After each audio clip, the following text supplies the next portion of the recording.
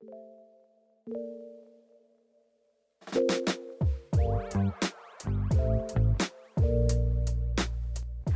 everybody, and welcome to another episode of Find Your Model Health, the official podcast for those looking for long-term health and weight goals and understand how their body really works.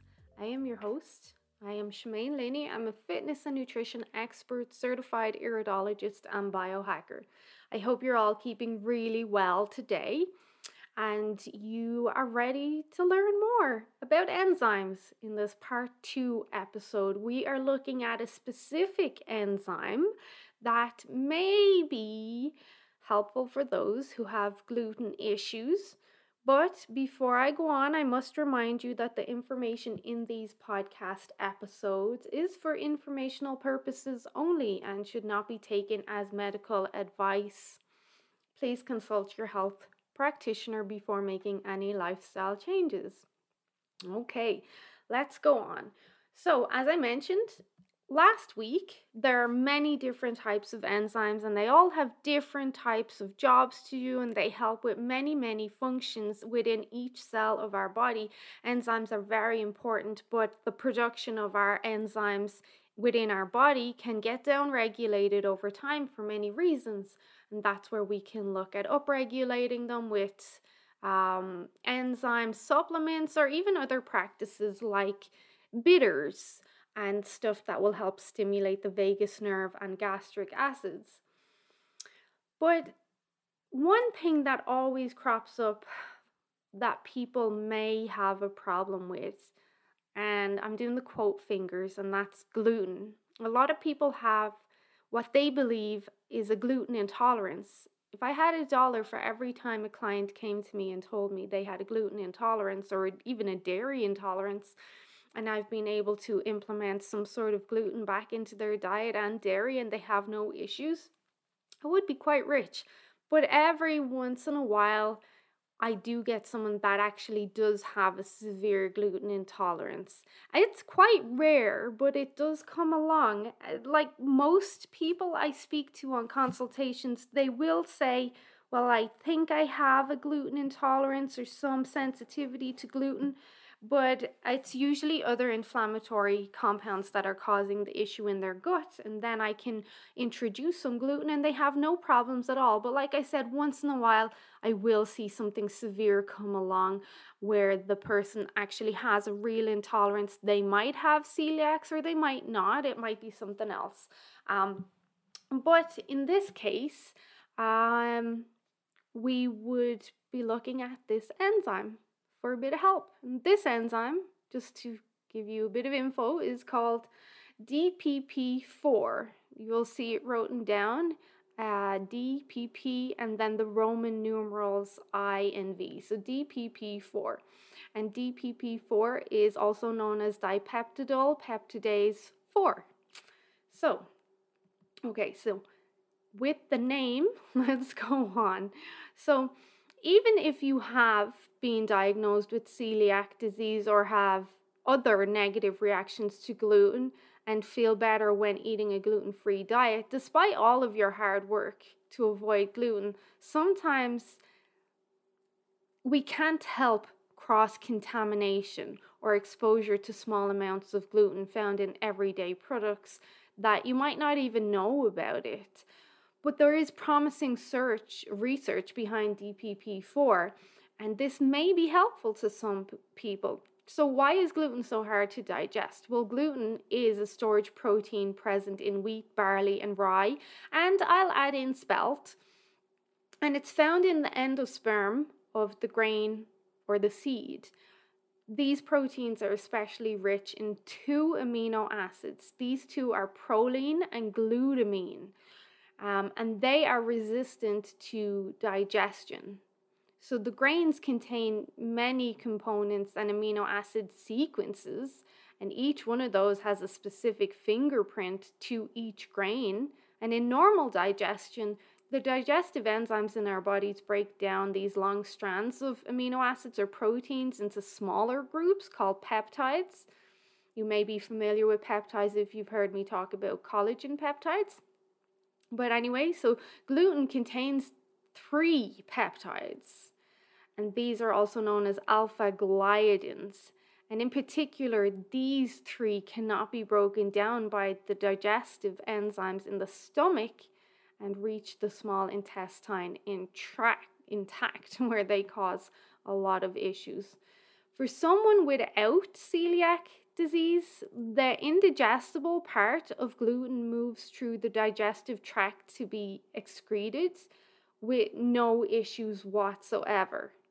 But when people who do have celiac are exposed to these gluten peptides, they have abdominal immune responses that cause inflammation and intestinal damage, and a lot of the time severe pain and even nausea. So, and these reactions, they're not limited to celiac patients. Some people have an unexplained condition called non-celiac gluten sensitivity, or NCGS. Those with increased intestinal permeability, or quote leaky gut, can experience similar digestive distress from gluten as well. And these reactions are quite severe in that there's quite a lot of pain. There's that inflammatory response. There may be diarrhea, there may be nausea. So this is not where we think I have a slight intolerance where I get bloating and gas where I eat gluten. That's not the same issue per se. So the only current treatment for individuals with celiac or intolerance to gluten, or that non-celiac gluten sensitivity,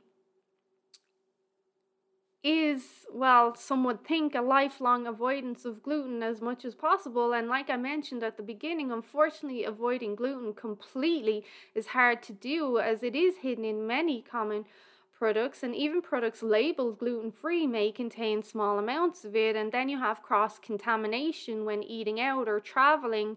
So it can be quite hard to completely avoid. Ingestion of amounts as small as 25 to 50 milligrams may elicit an adverse reaction in some people. And to think about that, that's literally the size of a crumb. So think about that. So consuming small amounts of gluten daily, as little as that crumb, can cause also renewed villus atrophy, which means a further breakdown of the gastrointestinal lining, and this is according to a 2007 study. So think about that for a minute.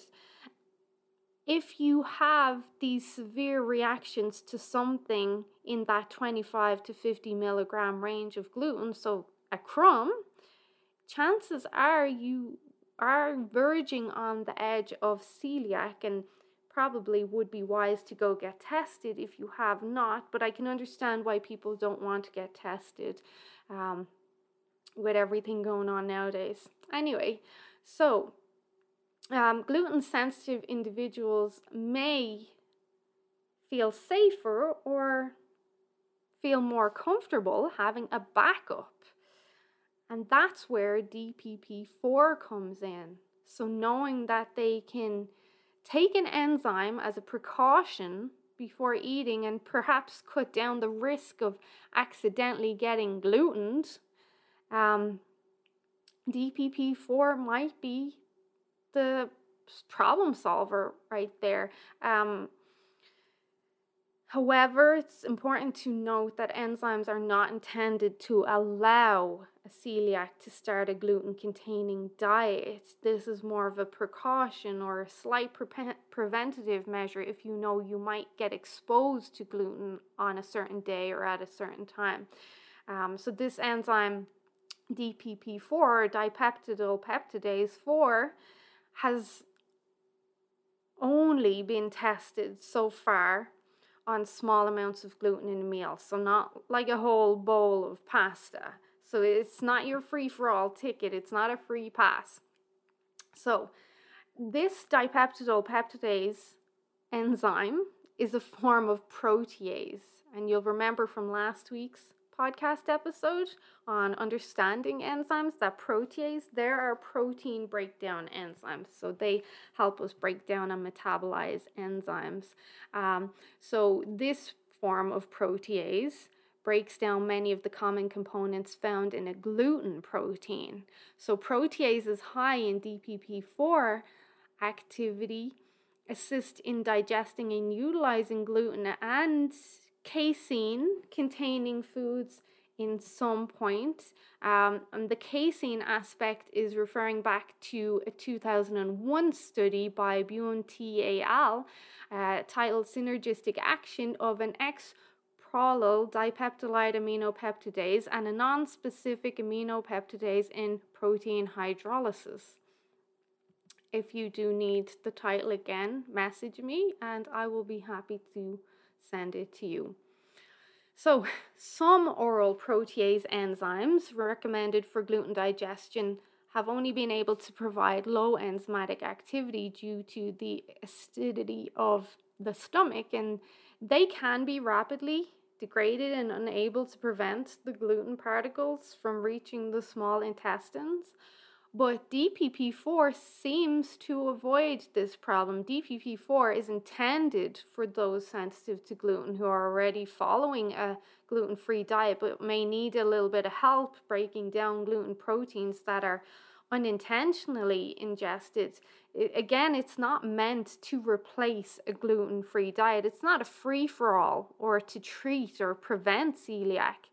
And DPP4 may not even work well for people that have celiac or even non-celiac wheat sensitivity, because they may be reacting to other parts of the wheat, such as the fructans or the amylase trypsin inhibitors, not actually the gluten. So there is more to this, but this enzyme does offer some hope to people that that may have gluten issues and need a little bit of support on days where they might have exposure. So basically, if you feel you have a real gluten intolerance or issue or non-celiac issue or even celiac, having a bottle of this in your purse as you go out or in your car as you go out might be helpful as not even a preventative measure, but as precaution. And there's one thing to note though as well, that this enzyme is not effective for true wheat allergy, so that is completely different. But DPP4, you can get different supplements containing it in the likes of Community Foods, Whole Foods. I'm not sure about Nutters. I have seen it on Amazon, so there are options. And most of the time lately, enzymes are not too expensive. If you do have an issue like celiac or non-celiac, or you do experience these severe reactions to being exposed to gluten, but you haven't got an official diagnosis yet, it wouldn't hurt to try some of these and see if they help you out and make you, I'm going to say, feel better. Because my clients, I have one or two, not many, but I do have a couple that do have severe issues with gluten, and I can tell you they do not feel good, almost to the point of crying. Like, it can make you quite emotional when you get that immune response and gut reaction. And if you could have enzymes, and I don't make commission off these, I don't get anything, but I do think this might be a valuable tool that might help prevent and support your body in times where maybe by accident you got exposed to some gluten, or maybe on purpose. Maybe you did want a piece of the birthday cake, or maybe you do want your body to still have some gluten exposure for the whole aspect of hormesis. These enzymes might be a helpful tool. So I hope you found this helpful. Not too long of an episode, because really I just wanted to educate the few people that have gluten issues with this information, and maybe it's something you'll look further into. If you have any questions, as always, you can reach out to me on Facebook or Instagram or Rumble at Shemaine's Model Health. You can also go to my website, shemainesmodelhealth.com, and there's a contact button there. You can send me an email or a message there. Please, as always, sharing is caring. If there's anyone you know that might benefit from this information, please do share with them. And if you haven't liked or subscribed to my page already, please do. I would really, really appreciate it. Okay, everyone, I'll speak to you soon. Bye bye.